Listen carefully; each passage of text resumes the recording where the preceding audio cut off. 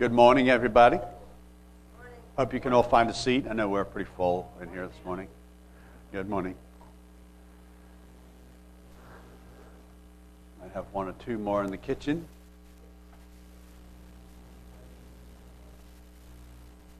Go out into the highways and the byways and compel them to come in. Oh.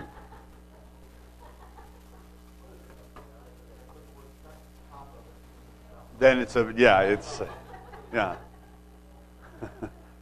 Come to the sex seminar where we will talk about Passover on unleavened bread. Yes. Well, let's just get started. So, my original title was, what does Passover mean? But really, it's more about what does it mean, or what does Passover and unleavened bread mean to us? We all have different things about the symbolism and the imagery that we have in Passover and unleavened bread that maybe might jump out more to us than to others. And really, I just wanted this to be an opportunity for us to share thoughts and ideas and insight that we may have. And because I have the microphone, I thought I'd go first. So in Romans chapter 13, verses 11 through 14, this is a passage that I always think about when we think about eating the body and the blood of Jesus. I don't know why, it's just always in my head, and this is connected to it. And there's some interesting things I'd like to just kind of mention to start our conversation. So, Paul says, "And do this, knowing the time, that it is now high time to awake out of sleep. For now our salvation is nearer than when we first believed. The night is far spent, the day is at hand. Therefore let us cast off the works of darkness, and let us put on the armor of light. Let's walk properly as in the day, not in revelry and drunkenness, not in lewdness and lust, not in strife and envy, but put on the Lord Jesus Christ, and make no provision for the flesh to fulfill its lusts." And it's that last part that I always tie into unleavened bread, imbibing Jesus, eating of Him. It's putting Him on, and then making no provision for the flesh to fulfill its lusts. And so, it's the antithesis of eating Jesus, eating His Word, eating His nature, imbibing Him into us. When Jesus says, "Eat my body, drink my blood," this scripture comes to mind. And in here, there are 5 things that I think are important. These are 5 things that Paul says in this passage that are affirming. He says, avoid these other things, but the positive, affirming things to do is, firstly, beware of the time. So we can take that as being aware of our own mortality, right? Our own lifetime. Where are we in our life? But also, where are we in the life of the world? And being aware of the times around us and what's going on in society around us. And therefore, being aware of the time, it's time for us to wake up out of our sleep. Which is always interesting because he's assuming that we're asleep. It's not like, if you're asleep, wake out of sleep. It's actually, you're probably asleep. And so we have that message there to wake up. So beware of the time. The alarm clock has gone off. Wake up. Then stop doing the works of darkness, or the hidden things that are in the dark, right? The hidden activities or thoughts or things that we might do in the darkness. Walk properly in the daylight. So the daylight is here. It's it's shining in our souls. It's shining in our life. Then we should conduct ourselves as though we are walking in the day, and then put on the Lord Jesus Christ. And then, how do we do that? How do we put on the Lord Jesus Christ? And what's interesting as well is the way he goes through these list of things. The last thing is the thing we should do first, which then takes care of all the other things. So it's almost like he's building to the point. We still need to put on the armor of light. We still need to walk properly in the day. But the way in which we do those things is by eating and imbibing Jesus Christ into us, putting his nature into us. In John 6, verse 53, I think we read this the other day. Then Jesus said to them, "Most assuredly, I say to you, unless you eat the flesh of the Son of Man and drink his blood, you have no life in you. Whoever eats my flesh and drinks my blood has eternal life, and I will raise him up on the last day. For my flesh is food indeed, and my blood is drink indeed. He who eats my flesh and drinks my blood abides in me, and I in him. As the living Father has sent me, and I live because of the Father, so he who feeds on me will live because of me. This is the bread which has come down from heaven. Not as your fathers ate manna and are dead. He who eats this bread will live forever." So, to me, this, what I would actually say is a 8-day period, right? We have Passover and then the 7 days of unleavened bread. Interesting that there's 8 days in the spring and then there's the 8 days in the fall. And so this 8-day process here is to help us refocus, isn't it? Refocus for this new year, what's coming in this year, how are we going to grow in Jesus Christ? How are we going to eat him, drink his blood? And it still sounds very strange to our ears, doesn't it? I think, I can't remember who it was yesterday in your seminar, Steve. Somebody said, everywhere in the Bible we're told not, was it you, Keith? Everywhere in the Bible? Yeah, we're told not, was it Sarah? Causing trouble again. We're told not to drink blood. We're told not to do that. And then we get to this moment where it's to drink the blood of Jesus. And of course, there's the spiritual element is what we're really talking about. But the way I break it out in my mind is that the Word, right, that we read, and we know that Jesus was the Word was made flesh, that's the bread. I mean, the Word was made flesh. And so when we read the Word, we study the Word, we imbibe the Word, we're eating the bread. Jesus said we're eating the flesh. So what is the blood? What is the blood? Any ideas? Go ahead. The blood.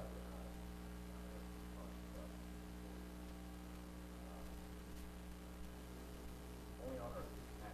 Life is in the blood.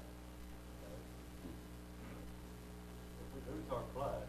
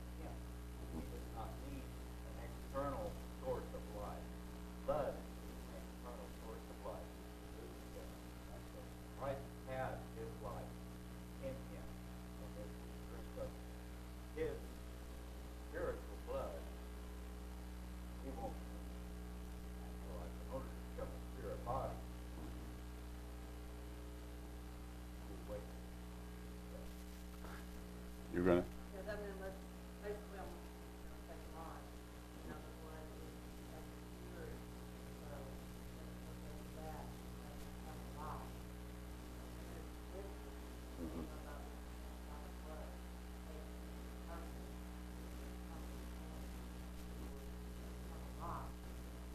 Yeah, so it's spirit. So the blood really at this point then in our life is the Spirit of God working in us, right? And then that connects us to when Jesus said, I'm the vine, you are the branches. Right? The branches receive, for a plant, the blood supply, that nutrients that flow from the vine into the branches. So that also then says it's not static. It's not, you're convicted of your sins, you become baptized, you receive the Holy Spirit, that's it. It is a constant supply, right?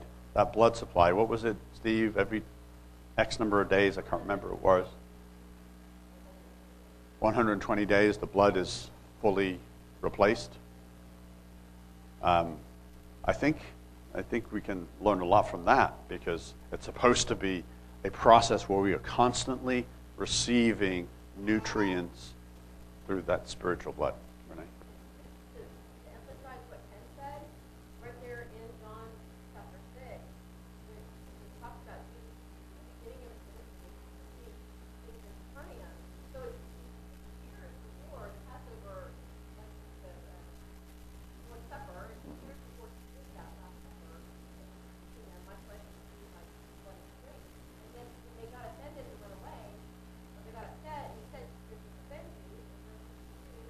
And then in verse 3, it is the Spirit who gives life. The flesh profits nothing. The words that I speak to you are spirit, and they are life. So if they stuck around long enough to hear the explanation, save it right there. That's kind of what Ken said. It's not about the physical blood, it's spirit. It's the ongoing life. Right.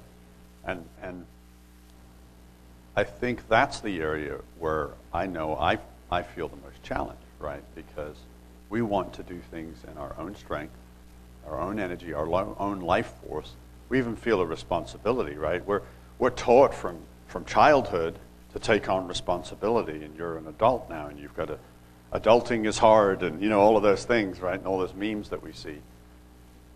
How do we operate on the life force, the spiritual life force of Christ Jesus, as opposed to our own? And it's found in relationship. It's found in that constant connection. So it's prayer life, of course, but then it's allowing him to work in us. It's being receptive to the Holy Spirit, to taking a pause, and that's one of the things I am really trying to do better about in my prayer life, is make your requests known, but then be quiet and listen. Listen for the leading of the Holy Spirit. Listen for the direction. Yeah, it may come in the form of a scripture comes to mind. When I was starting to write my message for yesterday, blank slate. I mean, I had some things, but then I felt like, no, that's not exactly where I'm supposed to go. So new prayer, and prayed, listened, waited, and that scripture came to mind.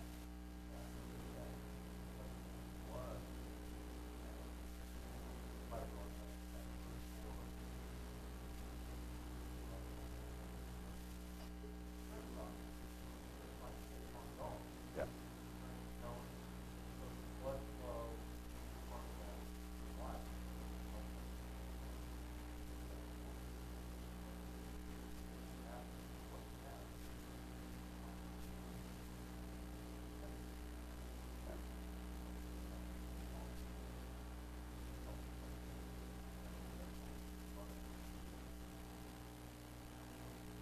Yeah.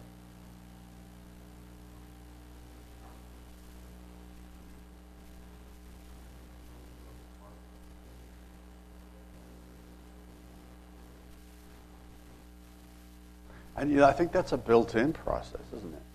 I mean, as human beings, we want to move on to the next thing. It's kind of, we're desirous of, we kind of get bored in some ways, maybe. And we want something new. We want something more interesting. And unfortunately, the world has got a whole list of things that says, hey, look at this.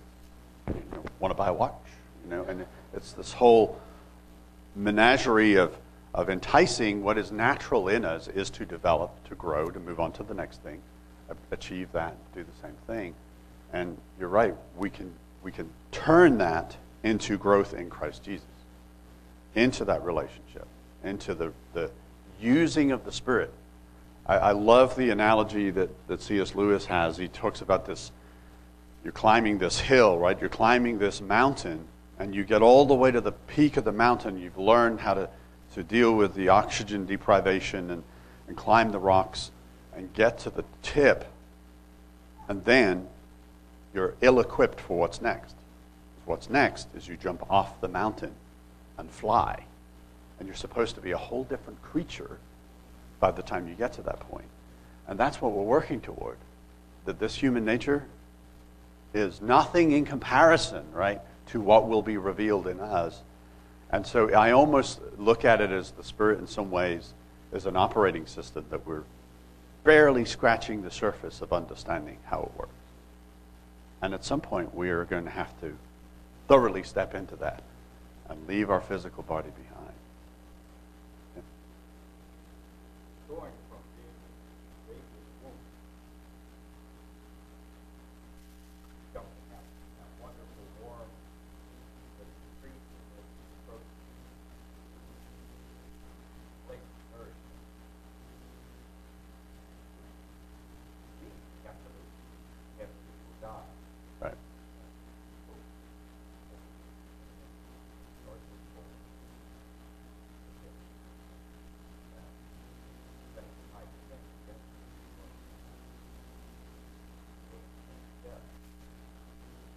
And be born.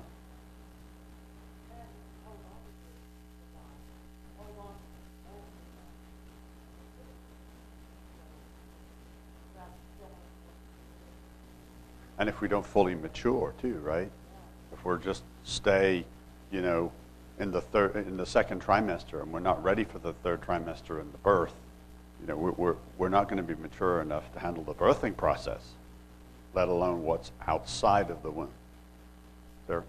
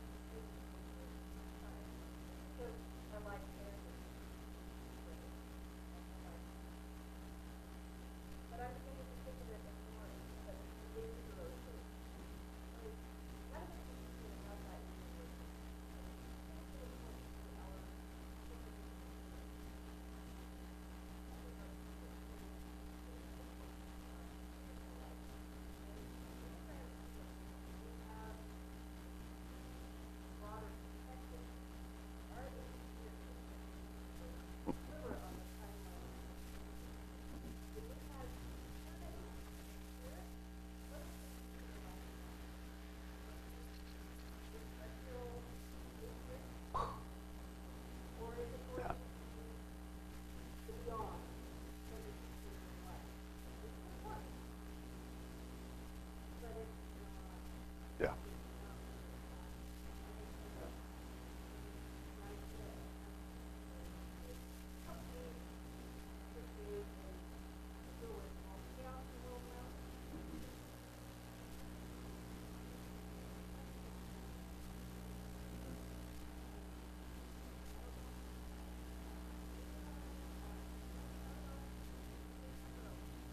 Right.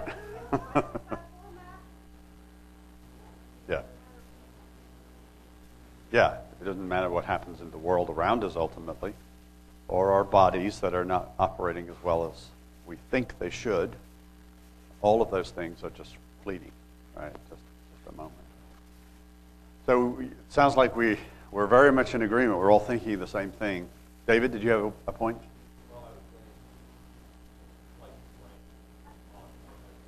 That is so surprising. I've only gotten worse. Sarah, you're supposed to have fixed that. I think sometimes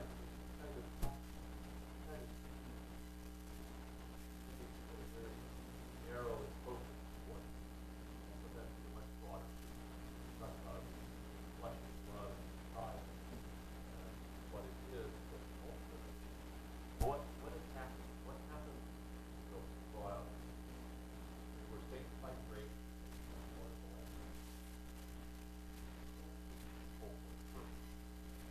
So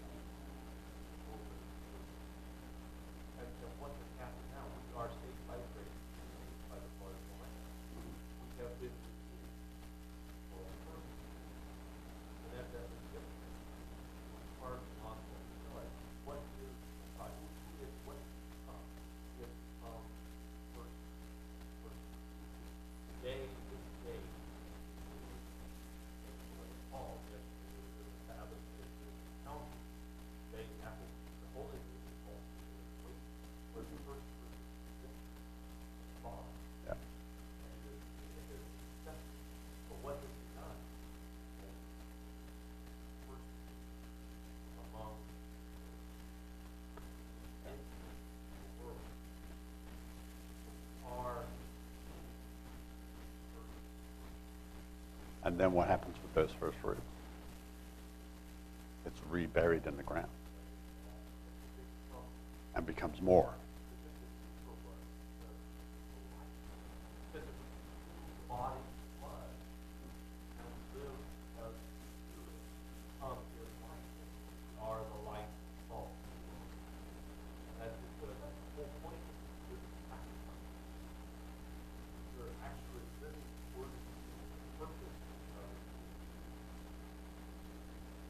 Separate ourselves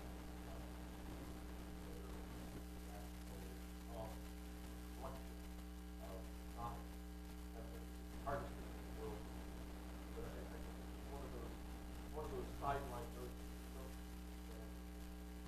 of what happened on that Passover with Messiah, with sacrifice, poured out his blood, gave his blood for us. Yeah, and that ties in with what Paul says, right? I think it's Paul. Maybe it's in Hebrews, I forget now, but that the whole creation groans, right, waiting for the birth of the children of God, because it of itself is going to be redeemed. The whole creation is going to be redeemed. You know, and Jesus said, you know, unless that one grain of wheat dies and buried in the ground, it won't produce. And he's going to produce with us, you know, throughout our process. So there's a flip side to all this then. So if physically we are what we eat, right? So I don't know if you've ever seen, there was a commercial one time where it showed people eating bad foods like a donut, and then you saw them walk off in the distance and their butt was a big donut, or there was a guy with a steak and then his middle was a big steak, you know. And we are what we eat. We know that. Our body absorbs the things that we consume, and sometimes it replaces the good things that we should consume, right, with the bad things that we consume. So thinking about it in reverse, how are we not eating the body and drinking the blood? Because that's really where the rubber meets the road on a daily basis. Every day, we get up, time to make the donuts, right? We get into our routine. We work, or we go to school, or we teach, or whatever it may be.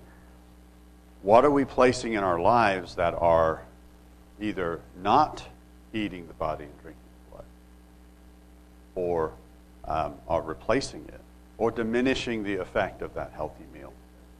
Spiritual junk food. That's right. So this is what I have down on here. This is my list. Some of this may seem kind of crazy. Social media. Been harping on about social media for a while. I actually uninstalled Facebook from my phone as far as the app is concerned. Still have the account because we want to advertise things on church and stuff like that. The occasional message to friends, and that's fine. But I didn't want all the prompts. I didn't want the intrusion from my device that we have then trained. The bell rings or the phone buzzes. Ooh, what's that? And that's where my focus goes. Social media, so-called news, or as Sarah and I were talking about yesterday, the leftist media and marketing company, because that's all news. It really is. Journals, articles, books that do not edify, that are in the opposition to Paul's 5 affirmative steps, right? That they're not edifying. The lusts of the world, the consumer society. For me, the next gadget, and then the next gadget, and then the next gadget. Because every time you get a new gadget, it's like, it's great. And the excitement lasts for about 8 seconds. And now it's on to the next one. And then listening to the voice of the enemy. Those are mine. The voice of the enemy.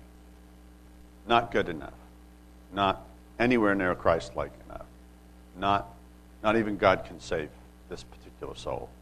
All of those negative, attacking, undermining voices of the enemy, right? So your list may be different. I'd be curious if you want to share any of your lists. You know, it can be a little revealing, but those are the things we go to that instead of eating the body and the blood. Talk about a big one on my focus on your daily, and all you do to get done, and then just tired out from all of it, Right. and having a lot of things. And you think about, well, that was just one day, and that's one day becomes 2 days, and then well, this Sabbath I'm just going to take off and just take one day, and then that it starts stretching out before you know it, it's turned into your lifestyle, and it happens quite often when I work on the road. I'm not with my fellow brethren in person. So that's my big one. Keep it in my daily life. Yeah, it's like a Yeah. spiritual famine, right? Yeah. Because we don't realize that's what we're doing. And I find myself, I was trying to be lazy, I'm tired and worn out.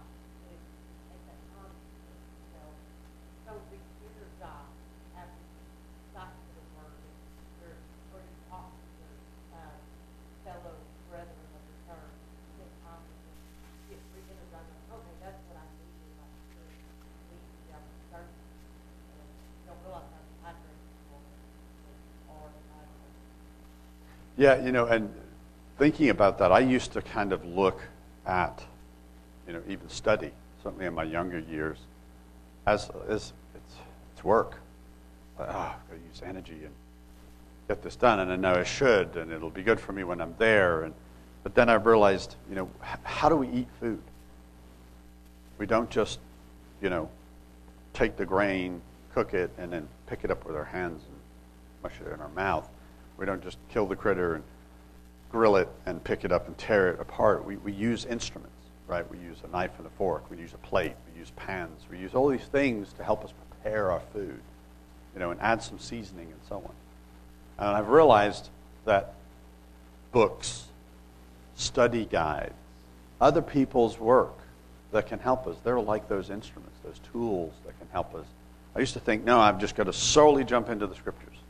All right, I'm going to read the Bible this year, and you hit numbers, and then that's it. Okay. There are smarter ways of doing it, and that's why I think Paul says, whatever is good, whatever is holy, or good report, these things include into your study. And so using study guides, using tools that have been built for us, and then, man, once you just start, like what we're doing today, we're just throwing out some questions, and before we know it, we're digging really deep and going in really fun places. And it's invigorating and can help us start the day. I need help to start the day. Yes. Sure. Yeah. Exactly. Yeah. Yeah. Yeah, go ahead.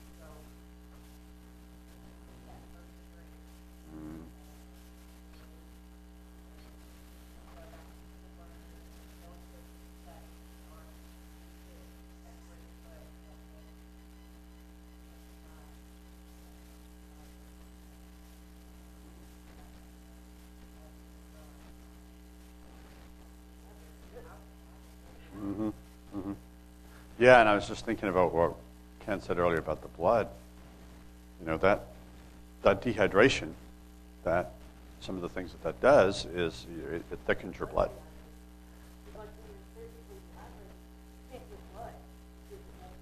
Right.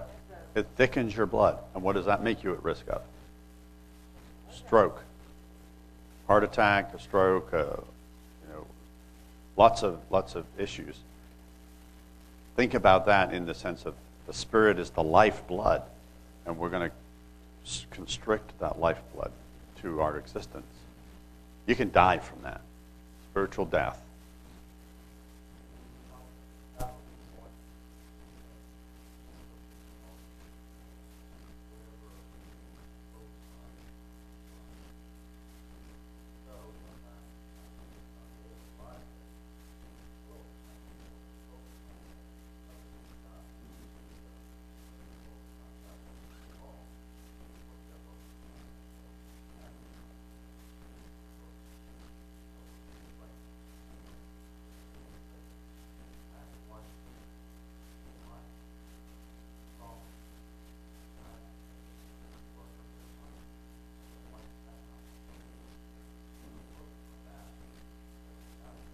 Right.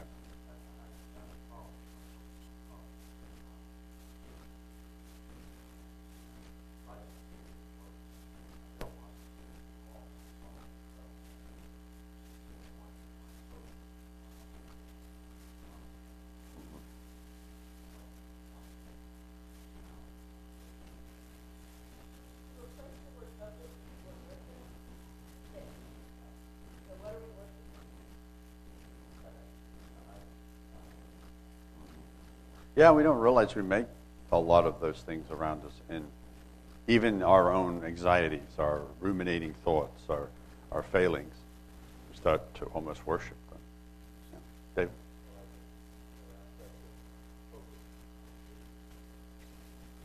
Hydration. The focus and the hydration. Yeah. That just about pray always. I know for myself, Probably will. We'll all be there with you. But if I find that if I am not constantly prayer in my mind, that I'm not verbalizing, I find myself writing or I'm not working, even around animals, I go out and talk to animals, it sounds but they start to It's only weird if they start talking back. you know, well, that's true. Well, you know, we have examples in the scripture. But then you might be in big trouble. Judgment is coming, but I find that when I start getting angry, I start letting things get around me. I start feeling when I stop. Right. And I repress and I hold back those thoughts. Yeah. And I stop the prayer. That's what they're and it's that whole aspect is not enough. It's not even put the level down. Yeah. Unless my flesh, you have no life. Daily. And if it's that parable about the roof, if the house is left wet, and if there's not something that is put back Okay. in, Yeah. his fellow demons come back. There's 7 times the sun of hell is the original one, and they possess that same house and body. Yeah. We can't remove the leaven. More importantly, we can't leave the house. That filling something. Yeah. Yeah. It's really important.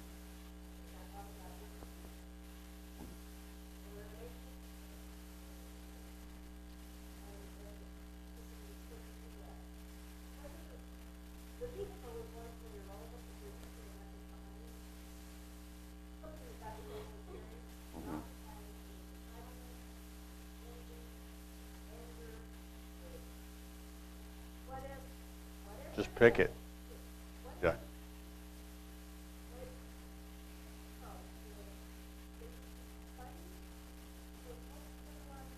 Mhm. Yep.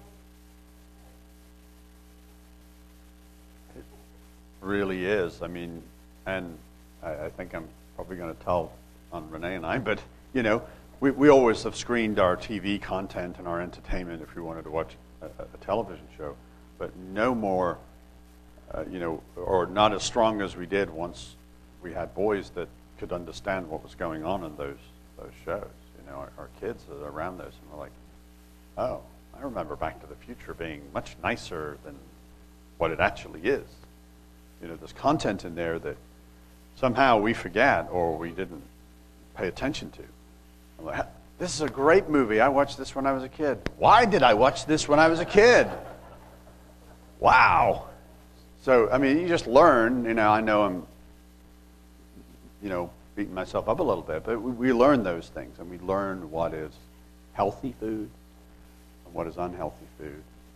And this term came to my mind earlier, and I was thinking about this. And it's not as the world would see it, because some of these terms here have bad connotations now. But what we are being called to become is extreme fundamentalist Christians. Right? We're not being called to be a Christian that goes to church on Saturday or Sunday or whatever, and then the rest of the week is totally worldly and fits in with everything else. We are called to be extreme fundamentalist Christians. Zealots, they would call us nuts. Hence, I agree with you, we'll end up in the nut house. And the world sees those terms as, oh, well, we want to blow things up or hurt people. No. An extreme fundamentalist Christian will give their life for someone, will give their life force on a regular basis, serving. Yeah?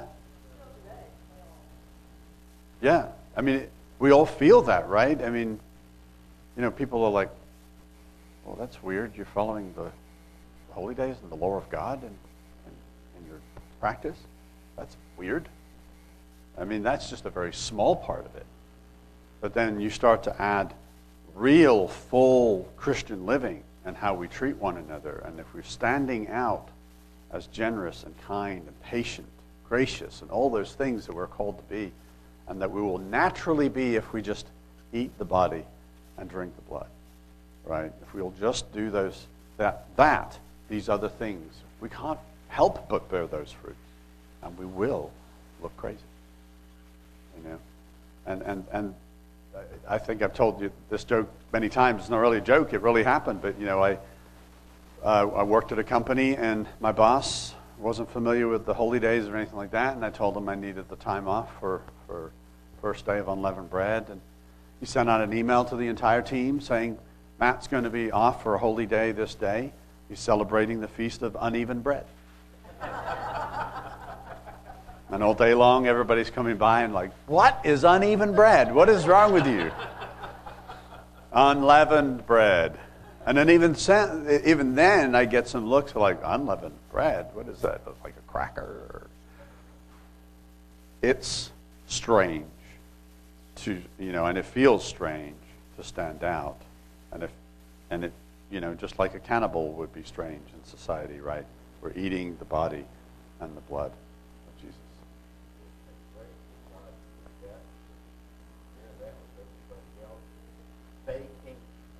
Yeah. Yeah.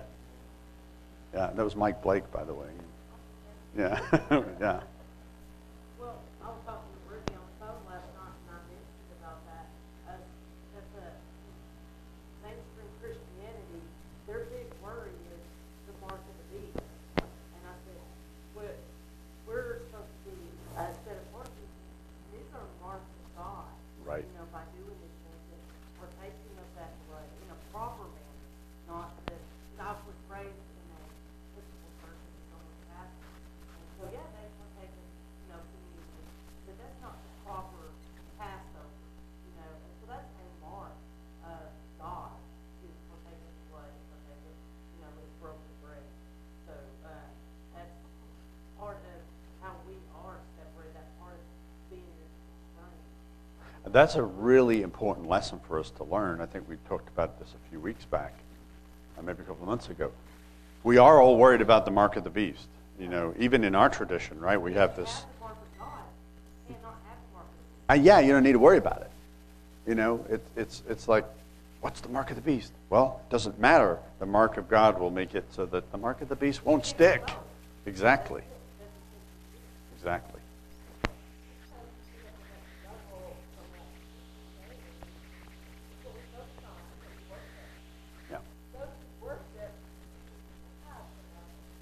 Right.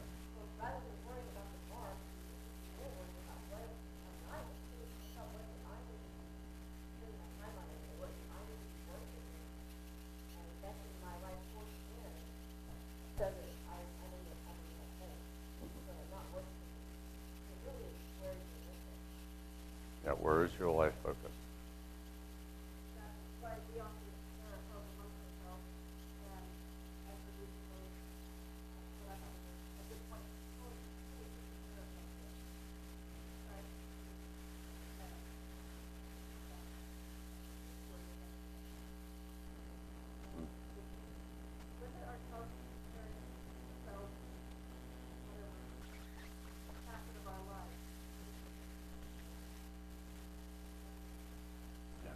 Be like one and not like the other. Yeah. Keep burying the old man, the old woman. They keep trying to get out of the grave. Zombies are real. Right? Any other thoughts? We've got a few minutes, yeah? David?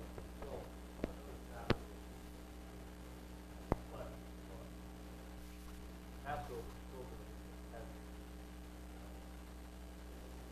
all of had a fine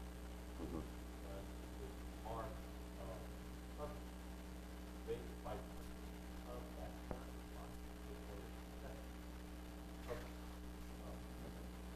and when God spoke there on that planet, they must before I say a word to them, they will give all Yeah. that should already a piece of blood, a piece of the body of the child, like responsibility for that life. We are accepting the sacrifice for redemption, and therefore we are in a covenant relationship. Anything we do with life is not considered unworthy. When you were to bring a sacrifice, had any issue with the had a problem with your brother, had an issue with somebody, had sat there, go resolve that. Could not come before the Almighty or something like that anymore. Because you're now participating in something proper. That's why it's so important. Set aside flesh, because profane sacrifice when we come to set it in that word. When we have all of the baggage we may not do, and when we can't ourselves, that please remember yourself that over the things that doesn't have. What someone else has done to us. And not remembering that part of his sacrifice was to remove those things and give us those healings.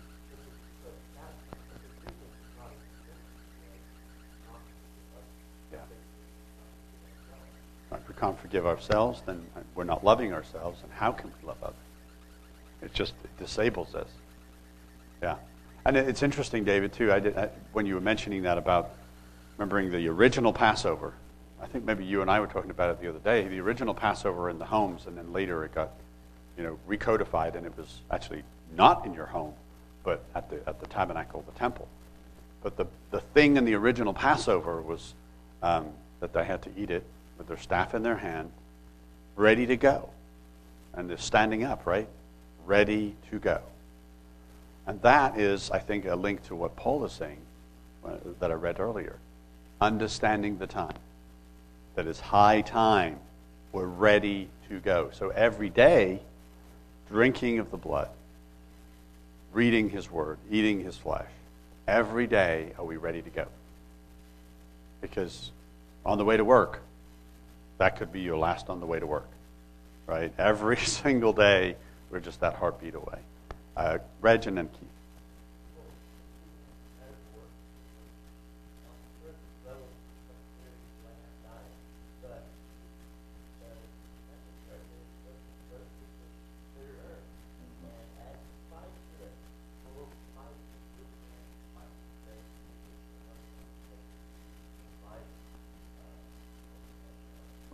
Yeah.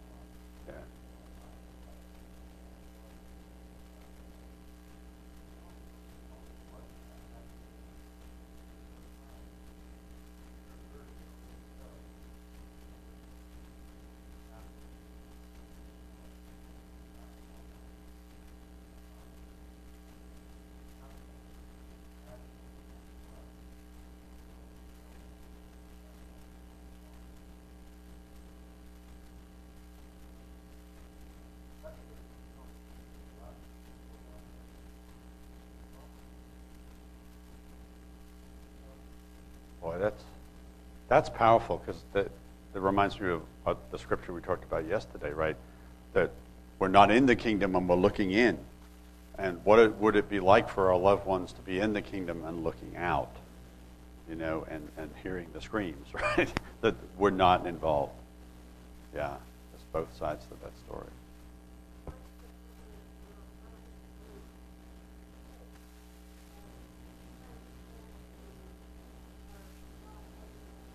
Yeah.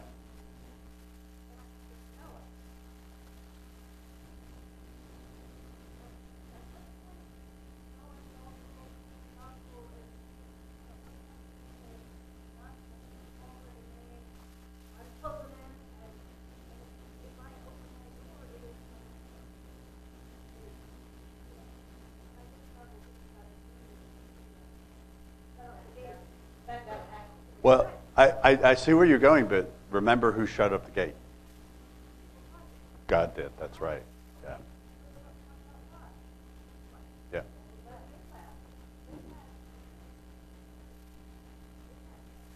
Yeah. Brian, yeah. Yeah.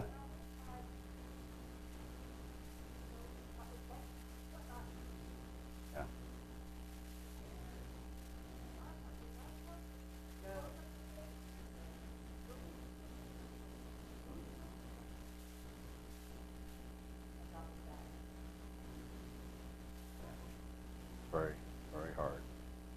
And that again can be one of those things that could turn us to look back, right? That's why Jesus said, narrow is the way. It's a narrow way, a narrow gate. And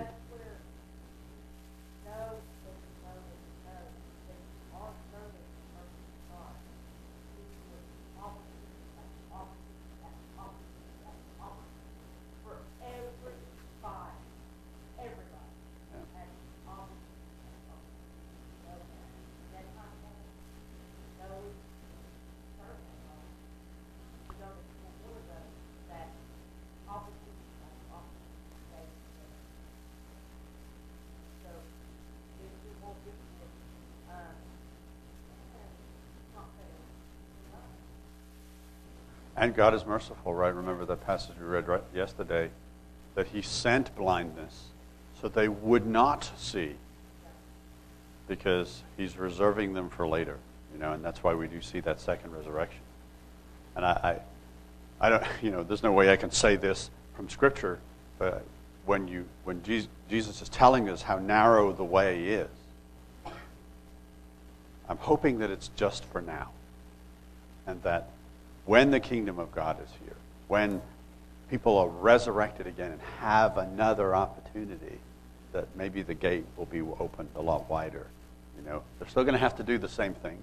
They're still going to have to eat the body and drink the blood and walk the walk and live the life. But it's got to be easier, right?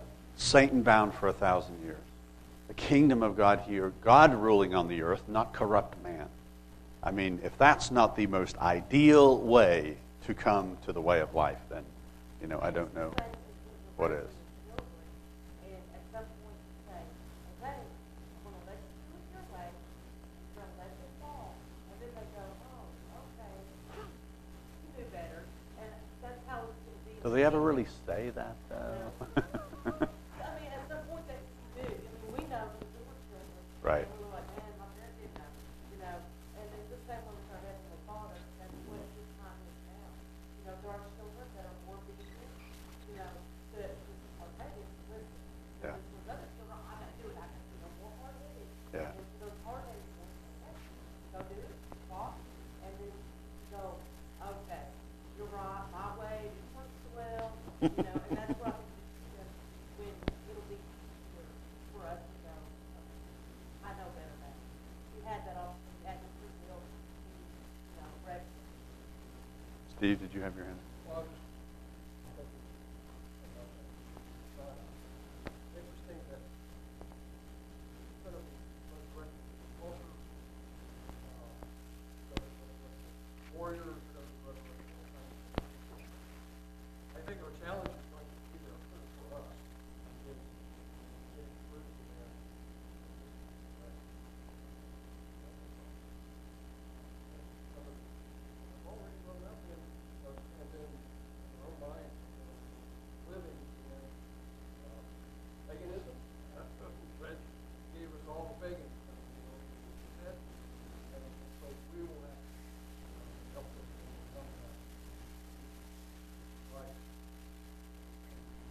I think I know a little. Just for the check.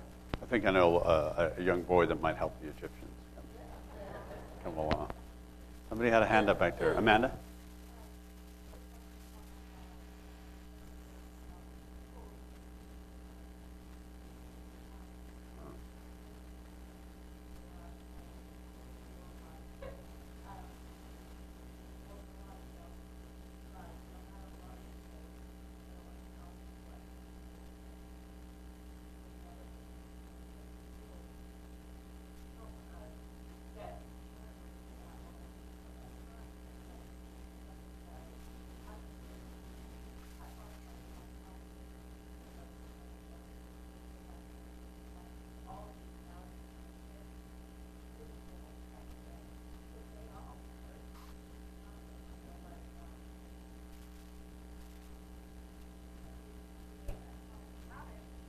Mm-hmm.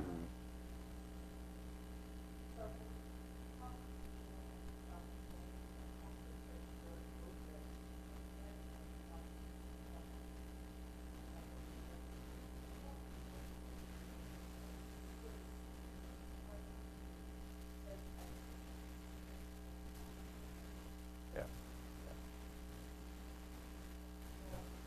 You have your hand up? Nope. Renee?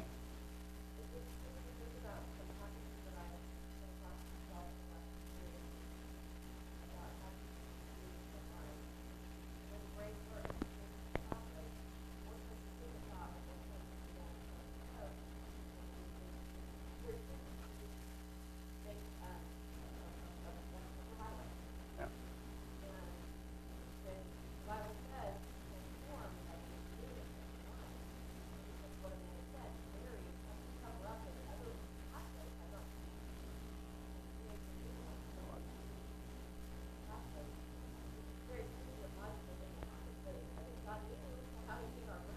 Mm-hmm.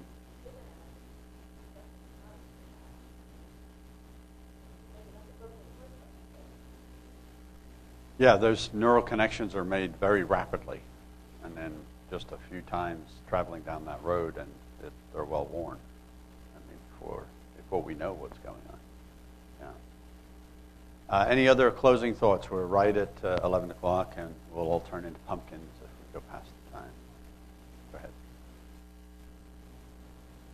I want to do another commercial for God correspondence. I'm on 18.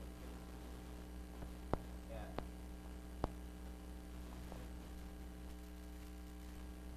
talking about if Jesus was out to win the world,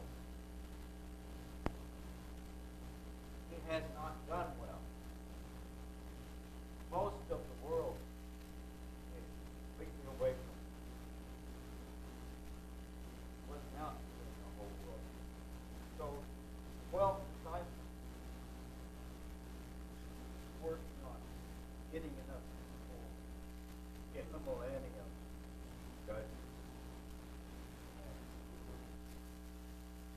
to help all the people. Millennium. And then after that, there's going to be a time. It's not going to be the second resurrection and then, okay, come up, hello, you're going with the goat. You're going with bye. It's not going to be that. God is, well, at that time, has gotten rid of Satan. That part's gone. God will be able to use people without Satan. And so, what he's working on now is getting a group of people that he can really go out and save the rest of them. Mm-hmm. Yeah. And, Yeah. really, getting his army ready. And church, you want to look at our church, we're not a church. But that's all right. They have huge churches that all they are meeting places. All they are is a fellowship. Get together and Or rock have concerts. relationships. We're not going to worry too much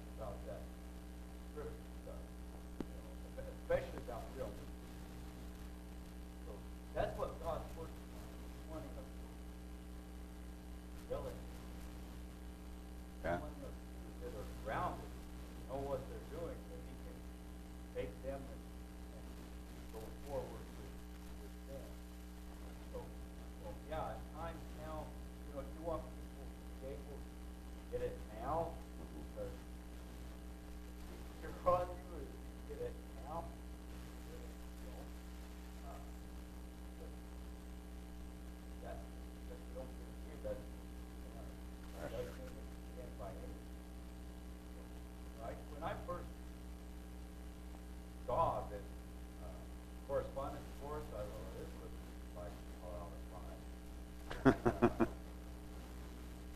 too many words, not enough pictures.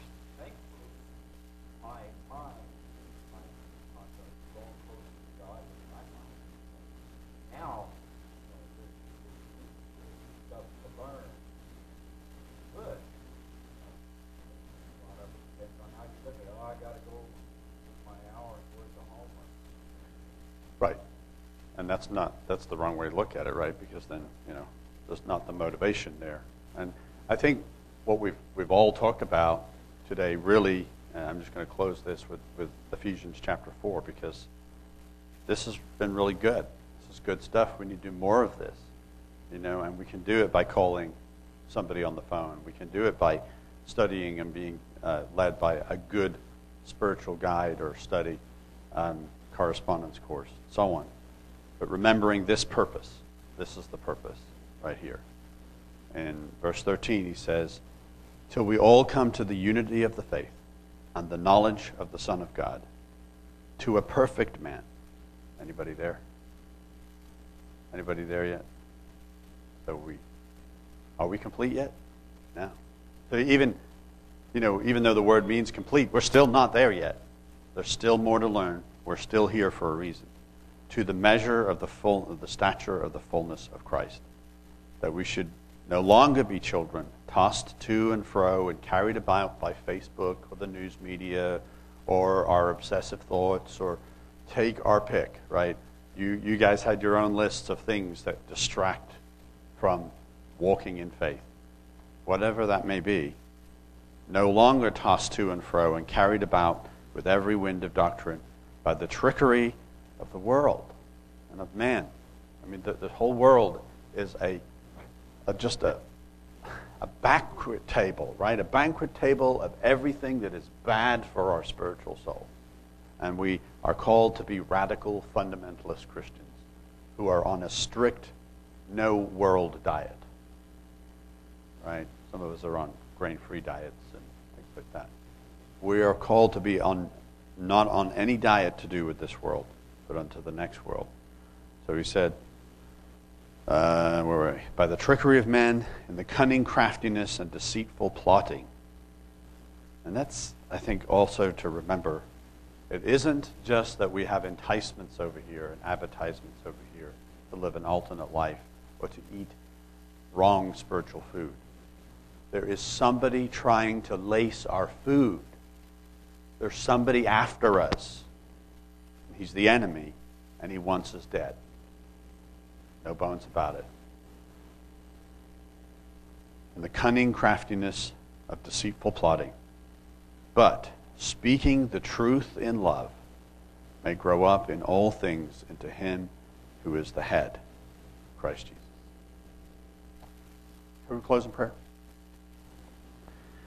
Eternal Father, we just thank you for this time of study, time that we had to focus on you, on your word, on your Son, on his body, his blood, and on some of the things that means to us. And we're just grateful, Father, that we could share together and we could have insight and we could share the truth that you have shown to each one of us and our life experiences as we continue this Christian walk together, Father. We just pray that this bond of brotherhood and the Spirit that you have created between each one of us continues to grow stronger, that you bring us in that unity to the fullness and the stature of your Son. We just thank you for this day. We thank you for this beautiful weather and this special holy day that you've presented for us to enjoy. We just pray that the rest of this day would be edifying to our souls and uplifting. We just pray all of this now, Father, in our Savior's name. In Jesus' name, amen.